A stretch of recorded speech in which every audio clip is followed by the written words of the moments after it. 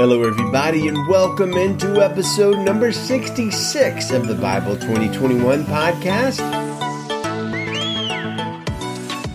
We are reading Hebrews chapter 4 today, and our focus is on how God's Word is a living, active, and sharp, double-edged sword.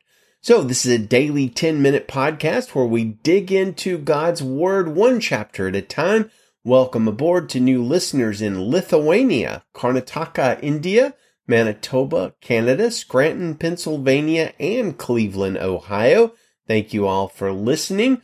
Please do check out our website, Bible2021.com. Please do consider sharing the show by word of mouth or online through social media or email or whatever with friends and neighbors. And also consider leaving us a review on Apple Podcasts. Now, how could today's focus verse be anything other than Hebrews 4:12, one of the best known and most profound Bible passages? It says, "The Word of God is living and effective and sharper than any double-edged sword, penetrating as far as the separation of soul and spirit, joints and marrow. It is able to judge the thoughts and intentions of the heart." So let's talk about two aspects of God's Word today. How is God's Word living and active, and how is it like a sharp, double-edged sword? Pastor Tim Keller tells a fascinating story about a man named Emile Callier, who was a professor of philosophy at Princeton University many years ago. Before he became a Christian, he says, when he was a younger man, he decided he was going to create a special book just for himself. Every time he read something anywhere that really moved him, really inspired him, really helped him, he copied it carefully into this notebook. So he was amassing all of his most favorite passages, his most compelling and inspiring and convicting texts he'd ever seen. And he couldn't wait for the day in the future when he would sit down and just read right through it. He thought he was amassing a book that would understand him, a book that would counsel him, would lift him up, would inspire him, would help him through the hardest times of his life. So at one point, after he'd been doing this for years or so, he sat down with his book under a tree, and he opened the book in eager anticipation, thinking about how it was going to really lift him up and help him. As he started reading through it, though, he was filled with disappointment because he realized that he had himself changed. There were passages he was looking at and saying, "Why did I think that was so important?" He had changed himself. Even 3 years passed. He was disappointed. When he became a Christian and the Holy Spirit came into his life, and the Holy Spirit now is the author of this book, he came to realize that the Bible was the book he'd been looking for.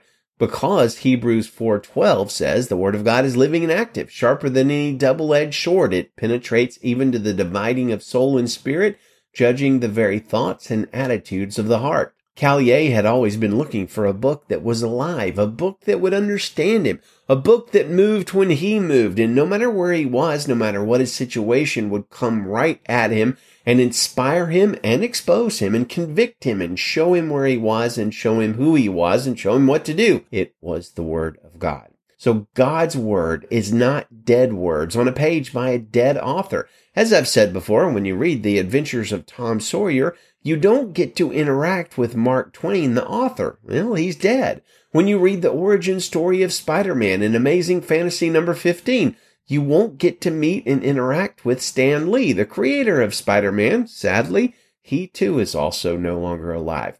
But on the other hand, when you read the Bible, you will indeed encounter God, the living God, who is present, past, and future. He's present in and through his living word. The Bible is God-breathed, spirit-soaked, and absolutely vibrant with life.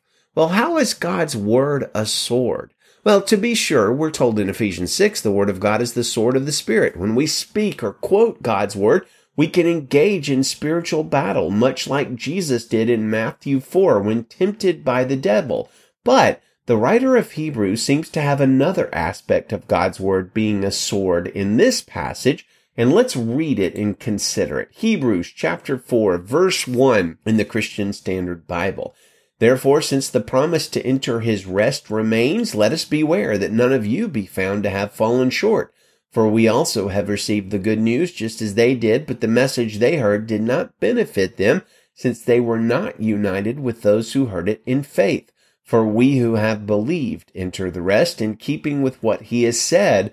So I swore in my anger, they will not enter my rest, even though his works have been finished since the foundation of the world. For somewhere he has spoken about the seventh day in this way. And on the seventh day, God rested from all his works. Again, in that passage, he says, they will never enter my rest. Therefore, since it remains for some to enter it, and those who formerly received the good news did not enter because of disobedience, he again specifies a certain day, today. He specified this speaking through David after such a long time. Today, if you hear his voice, do not harden your hearts. For if Joshua had given them rest, God would not have spoken later about another day.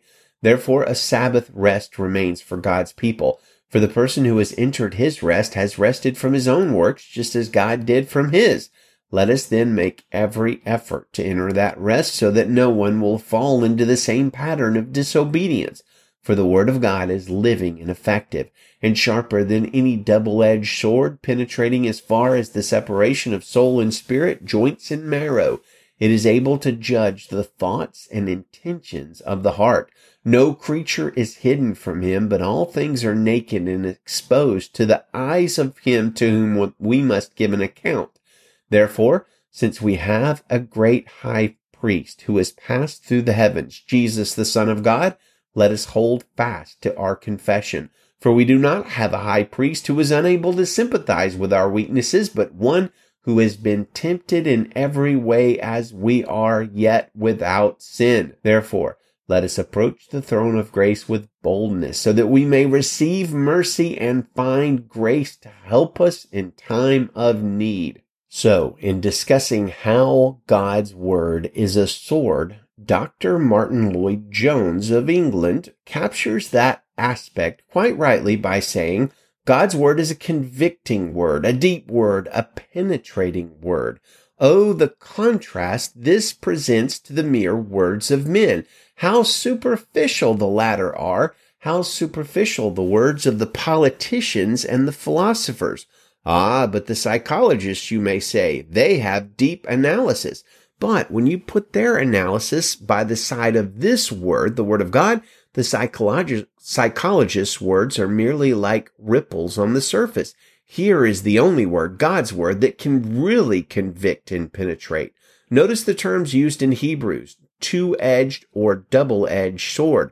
Not merely one edge, but two edges. It cuts twice. It cuts thoroughly, and it is sharper. That means God's Word is incisive. It is penetrating. It has a quality that enables it to lay bare all of our self-delusions, all sophistries, all pretenses and excuses. It is piercing even to the dividing of the soul and the spirit, and of the joints and marrow. It gets down to every part and portion of our life. Nothing else does that. Some teachings affect you in one part of your experience, others in another, but here is a word that deals with every single part. It analyzes, it dissects, it opens our soul and spirit, joints and marrow. There's nothing about us that it does not know. Moreover, we are told here that it is a discerner of the thoughts and intents of the heart. And the word discerner there means that it has a judging quality. God's Word has a judging quality, a discriminating quality. Like a judge on the bench, it can sift and analyze the evidence. The lawyer puts his case very plausibly. He does not reveal certain facts. He brings others out and exaggerates them. But the judge sitting on the bench can discriminate. He can analyze. He puts the relative and due proportion to every statement that is made. That is the meaning of the word discerner. And the word does this with the very thoughts and intents of our hearts, our reflections, our imaginations, our ideas, our conception. And it does this at the very depth of our being in that which is called the heart. Well, amen to that. So the Word of God, living and active, and it penetrates us like a sword a sword doing good surgery on us and leading us into truth. Well, let's end with our Bible verse of the month for March, Hebrews 7:25. Therefore, Jesus is able to save completely those who come to God through him, since he always lives to intercede for them. Amen. Thank you, Jesus, that you are interceding for us. Well, friends, may it be a wonderful Sunday for you. May it be a wonderful Lord's Day. Good day to you, and Godspeed.